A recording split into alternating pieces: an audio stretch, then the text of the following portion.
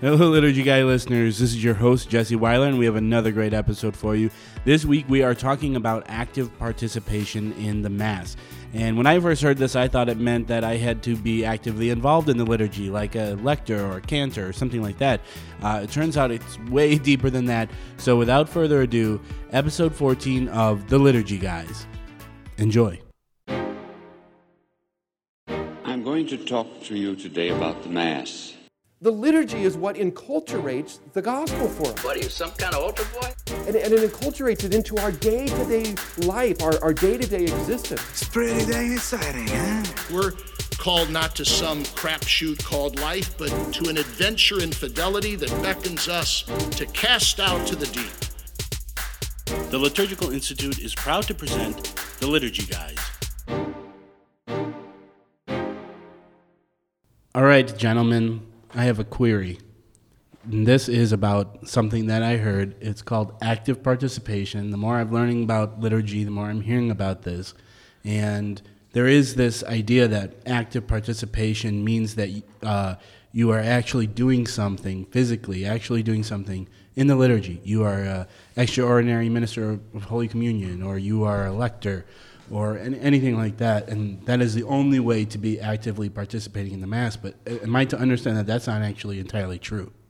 That is not entirely true. You can certainly have external participation in the Mass, and that's kind of a minimum. You know, if you're going to participate in the life of your family, you should show up for dinner and you should talk to them, but that's not the same as loving them deeply from the depths of your heart and being transformed by that's the like saying I would coexist with you. That's just the bare minimum. I'm going through the external motions of external participation, which was important. You know, before the council in a low Mass, many people wouldn't say anything. You know, the priest would speak sotto voce. They couldn't hear what he was saying, and so they would sit there and do something else. So active participation in the externals of the rite was very important, and it still is to this day, but that's not all there is.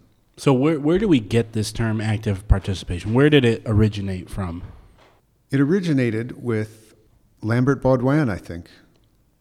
Who it was a liturgical movement figure in Belgium in the turn of in the 1900s.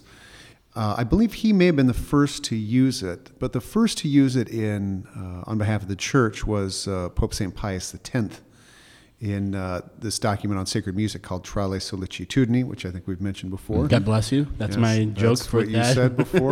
Perfect password for all of your accounts. No one can spell it. Now we have to change all of our passwords. Yeah, don't try to log into my account. You'll know. But he says that and I paraphrase here again. Of course. The indispensable source or font of the true Christian spirit is the active participation of the people in the sacred liturgy. So that people were not called, the baptized were not called to be passive participants at the liturgy, but active participants, fully engaged as much as possible in liturgical action. Right, and how many times have we said it? You know, signs and symbols. The graces of God are mediated through signs and symbols, and these are music, words, visual things, gestures, actions. And so if you're going to participate in the grace that those things mediate, well, then you have to participate in those things. You just can't sit there like a rock and hope that they somehow penetrate into your mind and heart, actually do what you're supposed to do. So this isn't necessarily indicative of an action. It can be, but it doesn't mean that I have to physically be moving to be active. I mean, that's what our culture thinks today. Yeah. Like, are you an active person? That means, like, do you exercise regularly? You know, things like that. Yeah, that's not the case at all. In fact, if you are a liturgical minister, let's say, sometimes that can, I don't want to say it's a distraction, but sometimes it can be just that. You know, let's say you're the master of ceremonies for the bishop, right? I mean, there's nobody who is more visibly engaged than the master of ceremonies. He has to know everything, what the bishop's going to do, the concelebrants are going to do, the deacons are going to do, the readers are going to do, the cantors are going to do, when to take off the mitre, when to use the crozier, when to move the book, everything. There's so much that a master of ceremonies needs to do. He's so visibly engaged in the liturgical action, but that may come at an expense. So he's probably not listening, say, to the bishop's homily. He's probably going through in his head, all right, after the homily, I have to get this chair over here. I need the book and the vimps over here. And so it can be a distraction. Or if you have to sing the psalm, sometimes at the parish I sing the psalm, and sometimes I'm not well enough prepared to sing it. So I confess that even during the first reading or during the opening prayer, I'm still kind of singing the psalm refrain. I'm not listening to the prayer, and I'm not listening to the reading. And so being a minister, doing the psalm, for example, being the psalmist, in this case, is not being actively engaged in the liturgy. It's distracting me from true, authentic participation as Pius X meant it. Right. So there's always this balance between interior and exterior participation. So exterior participation theoretically should lead you to interior participation. But you can imagine after receiving the Eucharist, you might be kneeling silently, not saying a thing. And you have this deep contemplative action of uniting yourself to God. Wouldn't look to most people like you're doing much, but that is the real participation, because the logic that came out of the liturgical reform movement was that Christ was the primary actor of the liturgy. He offered himself to the Father, and he receives himself back glorified. But the reason that matters for us is that as members of his mystical body, what happens to him happens to us. We go through his passion, death, resurrection, and glorification. And so if we just sort of sit back and say, well, I'm going to count the money after the collection, I don't really care about that glorification business, well, you're not actually forming the proper disposition to receive the graces that you ought to. On the same token, if you never kneel, stand, sit, sing, say the words you're supposed to say, then you're not actually doing the actual doing of the process of your own sanctification. So interior, always primary, always first. It's mystical union with God through contemplation, and then the external things are supposed to aid that and bring it not only from your mind and your heart, but to the body as well, since we're body and soul. Yeah, now, Pius X, in 1903, when he used this term, active participation, he himself became kind of the center in his motto, which was to restore all things in Christ, of the liturgical movement. Active participation in restoring all things in Christ was what the liturgical movement really took up. And eventually, when we get to the Second Vatican Council, they took this term, 60 years exactly, almost to the day, and made it kind of the center of the liturgy's reform and restoration. It says in the Constitution on the Sacred Liturgy that in the restoration and promotion of the sacred liturgy, this full and active participation by all the people is the aim to be considered before all else. So whatever changes resulted following the Second Vatican Council, their aim was to be yours and my active participation in the paschal sacrifice of Jesus as a member of the mystical body of Christ. That didn't happen, though, necessarily. Yeah, I think maybe right? some people were thinking something different. Yeah, Cardinal Ratzinger speaks of this very point in his book, The Spirit of the Liturgy. He says, what does this active participation come down to? What does it mean that we have to do? Unfortunately, the word was very quickly misunderstood to mean something external, entailing a need for general activity, as if as many people as possible, as often as possible, should be visibly engaged in action. Okay, that is, in other words, what he's saying, that is not what Pius X, that is not what the Second Vatican Council Otherwise, meant. everybody would be in the procession. Well, and in some places that seems almost to be the case. You know, if you go back to Pius X, you might know he is the patron saint of Music. No. and Eucharistic adoration. Eucharist. yes, because a couple of things that Pius X did was he lowered the age of First Communion to about the age of reason, so children could have quicker access to the Eucharist. And also he promoted more frequent reception of communion. This was at a time of Jansenism and a real rigor that kept people from receiving this divine medicine, which we all needed. Can you get Jansenism? Can you? What is that? What is Jansenism? Yeah. It was a doctrine that taught that you quite simply were not worthy to be receiving Holy Communion. Right. Certain branches of Calvinism crept into Catholicism. Stay away from it. Stay away from it. And at a certain level, it's right. We're not worthy. That's what we say before we receive communion. Yeah, like Wayne's World. We're not worthy. But you know, it's when you're sick that you go to the doctor. It's when you're cold that you go closer to the fire. I mean, we're not worthy. That's why we need the Eucharist to come and to make us whole. But I mean, if you want to get an idea what Pius X meant by active participation, I think you can look to these things.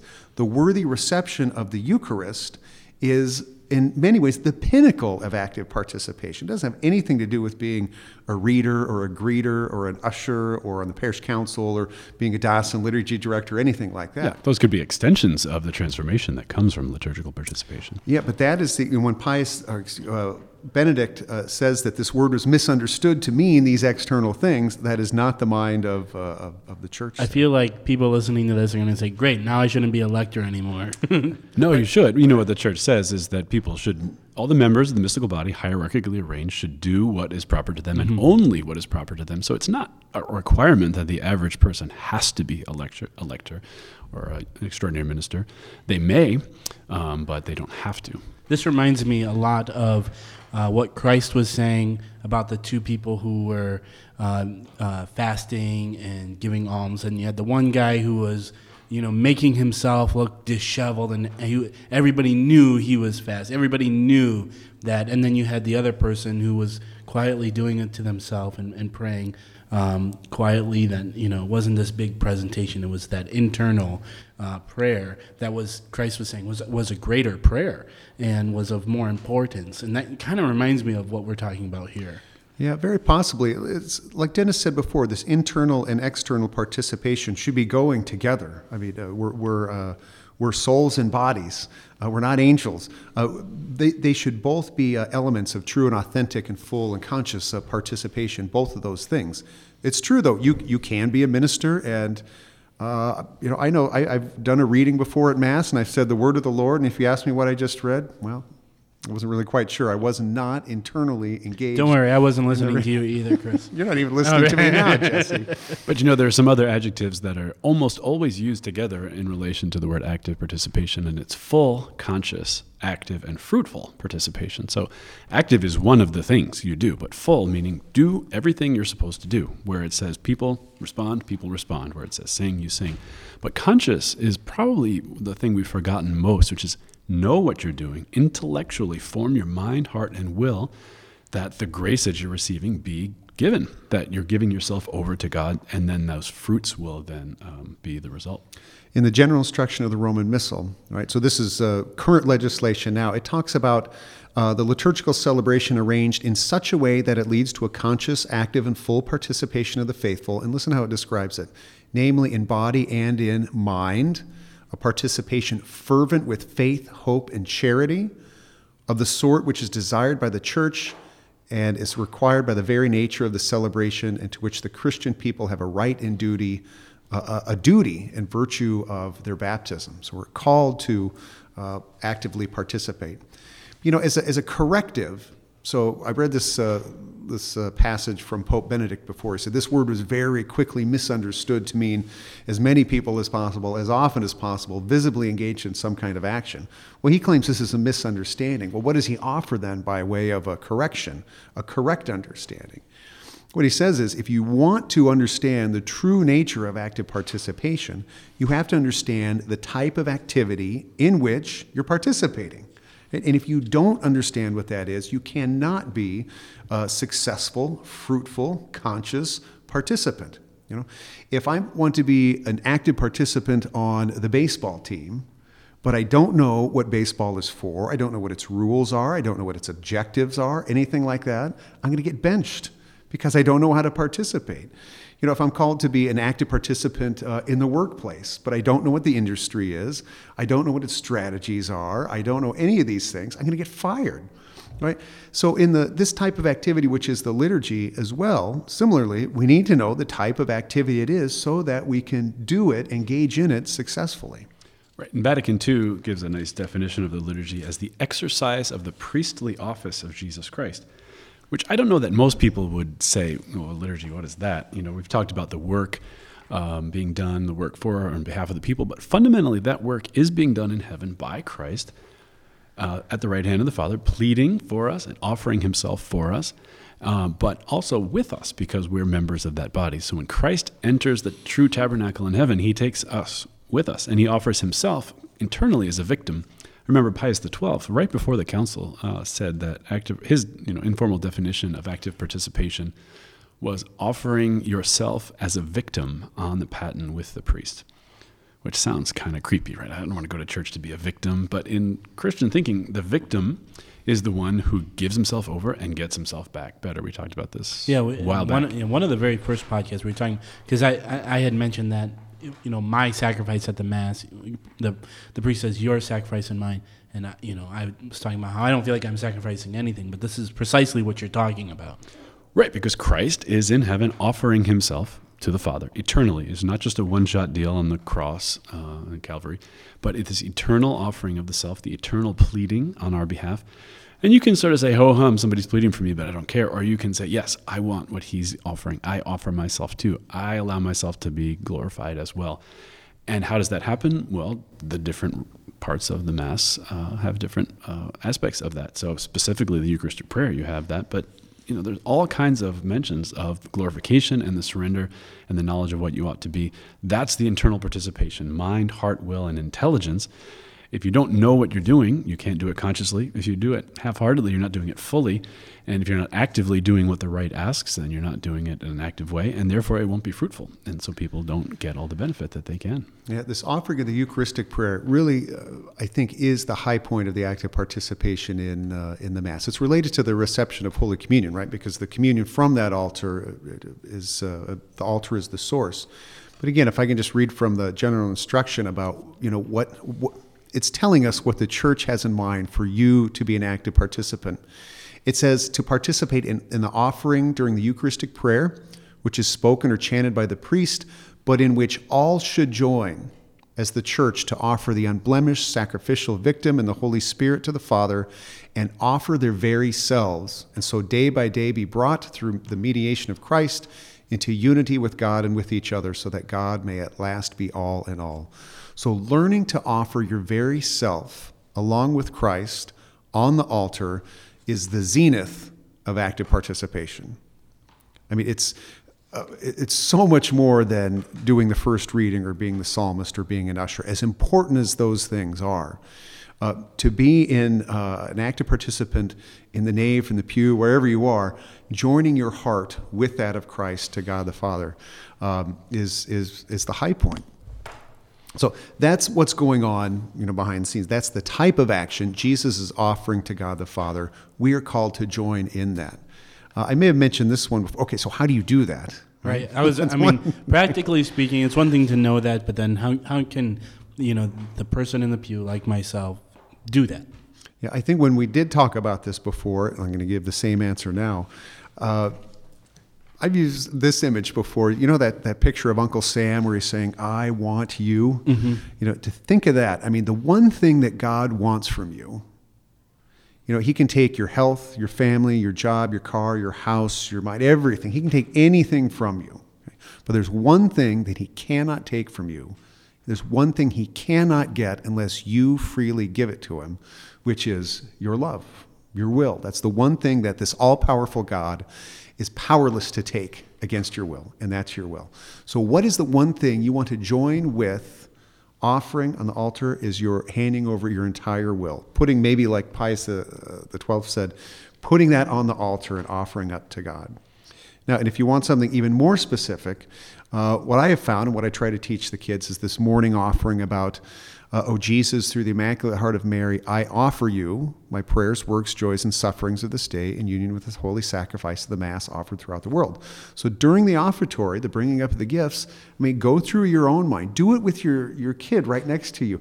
Do this as a family as you drive to church. What are the things you're praying for, you're joyful for, your sufferings, all of those things, so that when that point in the Mass comes, you're putting those up onto the altar. This is how we can learn to actively participate with the offering of Christ in this priestly act. Right, there's a whole nice logical sequence of things that many of the liturgical reformers of the 20th century understood. The entire power of Christ given to the Church to administer. So the mystical body operates through the Church. The Church guards all these sacraments, the graces that are available through them, makes them available through the 7 sacraments, and then sets up a system by which people can receive what they're supposed to receive. And what this is an entering into the dialogue of the love of the person of the Trinity. The Father is hearing the pleading of the Son. Well, we can't so much approach the Father directly as through the mediatorship of the Son as the head. And that's how the glorification happens. So there's a very famous line in Sacrosanctum Concilium that says, Mother Church desires that all the faithful participate in this full conscious and active participation, which is the aim to be considered before all else. So why would it be most important to participate in the liturgy before anything else? It's because this is the source of supernatural life. And if you don't do it fully, then you're not getting as much as you should. If you don't do it consciously, then it's going to sort of bounce off of you. And if you don't do it in a way that's proper, then you have a lesser participation. This is the means for being filled with Christ's life, to get yourself back glorified. Nothing's more important than that in the life of the church, in the life of any individual. And I absolutely agree with all of that, obviously.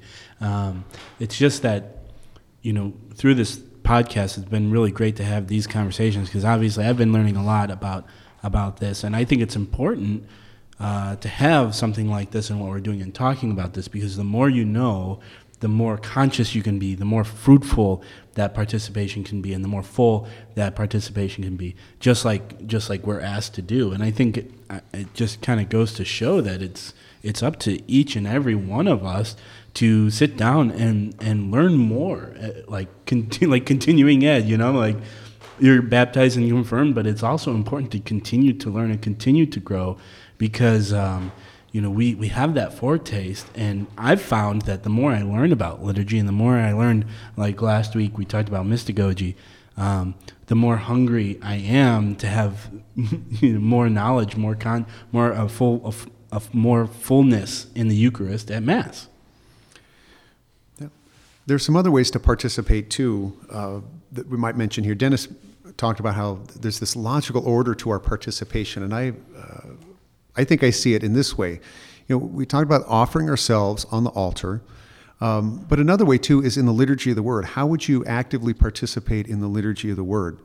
And what's very, very much promoted today is this practice of Lectio Divina, where it's a prayerful reading of the sacred scriptures, where you read slowly the text, you meditate upon it, try to find out what God is trying to say to you in that text.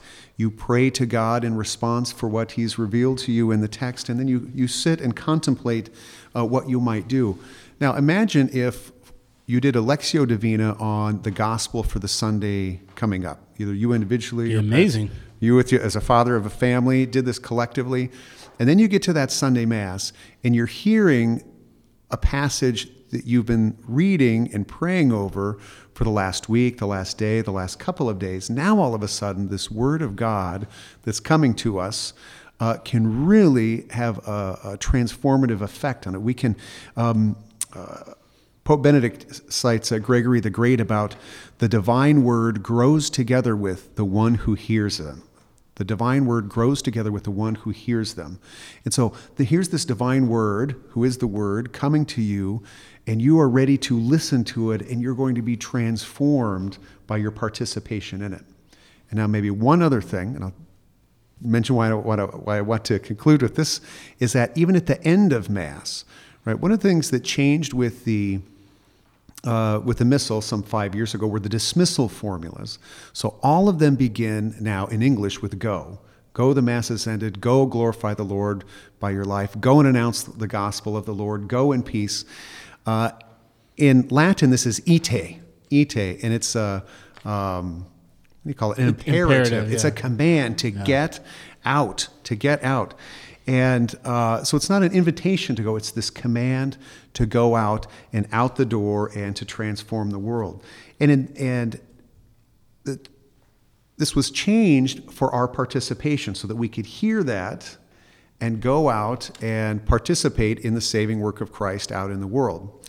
Now, these three elements, the liturgy of the Word, the liturgy of the Eucharist, and the dismissal, one has to do, in a certain sense, with knowledge, the Eucharist, in a certain sense, with love, and the dismissal, the ite, with going out and serving along with Christ. And why is it, Jesse, that God made you? But to know Him, to love Him, and to serve Him in this life so you could be happy with Him forever in the next. So if we're prepared to come to the Mass, for example, as you were saying before, it does take effort. It takes ongoing learning. It takes, the root of liturgy is ergon, which is work. It takes work. But if we do go and we're ready to participate in the Word, in the Eucharist, in the dismissal, we are being reformed in just the way God made us, to know, love, and serve Him. And if we're transformed into the image of Christ, we're going to be Christ for others. Everyone who talks about social justice, care for the poor, care for the sick, avoiding war, peace among nations, begins at the altar. We can't operate as glorified people without the source of that glorification, which is the grace of the sacraments, and we can't receive them fully unless we participate full conscious, active, and fully, fruitfully. Participate on. And I would say that, Chris, you were talking about one way to actively participate in the liturgy of the Word is to go through and read the gospel of the day and maybe pray with it and kind of just listen and meditate on it. There's a great podcast out there called The Lanky Guys, and it's two guys, one's a priest and one is a scripture scholar, and they actually break open the scripture for the upcoming Sunday Mass every Thursday. And so you can listen to that and learn about not only what the readings are, but what they mean. So that's a really great podcast. And you guys are the answerers of email questions about the liturgy. So let's go do another one of those. May it be fruitful. Mail call! Mail call! Oh, Moses, why do you question me? Why do you care? Today, we have a similar debate over this. Anyone know what this is, class? Anyone? All right, gentlemen, we have a question this week from Karen. Karen says, is water the only beverage allowed in the 1 hour fast before Eucharist, or are beverages such as coffee and tea permitted as well? Well, straightforward Canon 919 of Canon Law says a person who is to receive the Most Holy Eucharist is to abstain for at least 1 hour before Holy Communion from any food and drink except for only water and medicine. So water and medicine, that's it. So tea is not water, tea is tea, coffee is not water, coffee is coffee. Some might argue that coffee is medicine, but who would do that? I don't know. I saw that on some discussion board. What if I'm addicted to caffeine, then coffee becomes medicinal? Or what if I can't stay awake for Mass, then it's medicinal? That's, these are always exceptions to the norm, but the norm is water and medicine. That's it. And it's said in the Canon 2, Dennis, this is before Mass or before the reception of communion? Before reception of communion. I know some people who will follow that hour before Mass instead of before the reception of communion. And so it's really a pretty minimal discipline on us. And it didn't used to be an hour. It used to be midnight, right? It used to be for midnight, yeah. And I think really that was the reason why there was, one of the key reasons why there was never a Mass in the evening. Like now you can go to Mass, a Mass of anticipation, say in the evening. Well, it just didn't do if you had to be fasting from midnight before. That is a long fast. Whoa. Now, there are some other exceptions, too, to this communion fast, namely for the sick. Right. The elderly, the infirm, and those who care for them can receive even less than an hour. So can you give an example of that? Well, if you were in a hospital room, either as a patient or as a family member, and the communion priest or extraordinary minister of Holy Communion came by to offer communion, I think what it says in the rites for visiting the sick is that at least a quarter hour, if possible, should be allowed. But yeah, that would be a good example of the communion minister comes when they can, when they're doing their rounds, and you don't know exactly when that might happen. So it's hard to prepare for with the hour-long fast. And the basic logic of the fast is you're supposed to prepare your heart. You're supposed to have a little bit of hunger, maybe even a little bit of thirst, that signifies your desire for the sacramental bread and the sacramental drink of the body and blood of the Lord Jesus Christ. It's not about the law itself. So there are all these exceptions for the health and the well-being of any particular individual. It also says in canon law that if a priest has to celebrate Mass 2 or 3 times in a row, every hour, for instance, that they can take food or drink in between the second or third Mass because they need it to sustain their strength. So it's not just about the legalism, it's about maintaining the thirst and hunger for the Eucharistic Lord. Right, and in that vein, you wouldn't, like, let's say you're going to a noon Mass, but you obviously need to have breakfast. You wouldn't, like, have a huge buffet, just slightly 1 hour before you go to church. I mean, the idea is making sure that you're prepared. Right, it's a conceptual principle idea. How can I maintain my consciousness of desire and hunger and thirst for the glorified body of the Lord. I could not have said it better than you just said, or better myself. All right, if you have any questions for the Liturgy Guys, you can email us at questions@liturgyguys.com. Thank you, and God bless. The Liturgy Guys is produced by the Liturgical Institute. If you like what you've heard today, like us on Facebook and follow us on Twitter. And be sure to check out liturgicalinstitute.org to discover more about our degree programs, public events, and publications. Refresh your soul and renew the church at what Bishop Robert Barron calls one of the very best places in the country to receive formation in the Catholic liturgical tradition.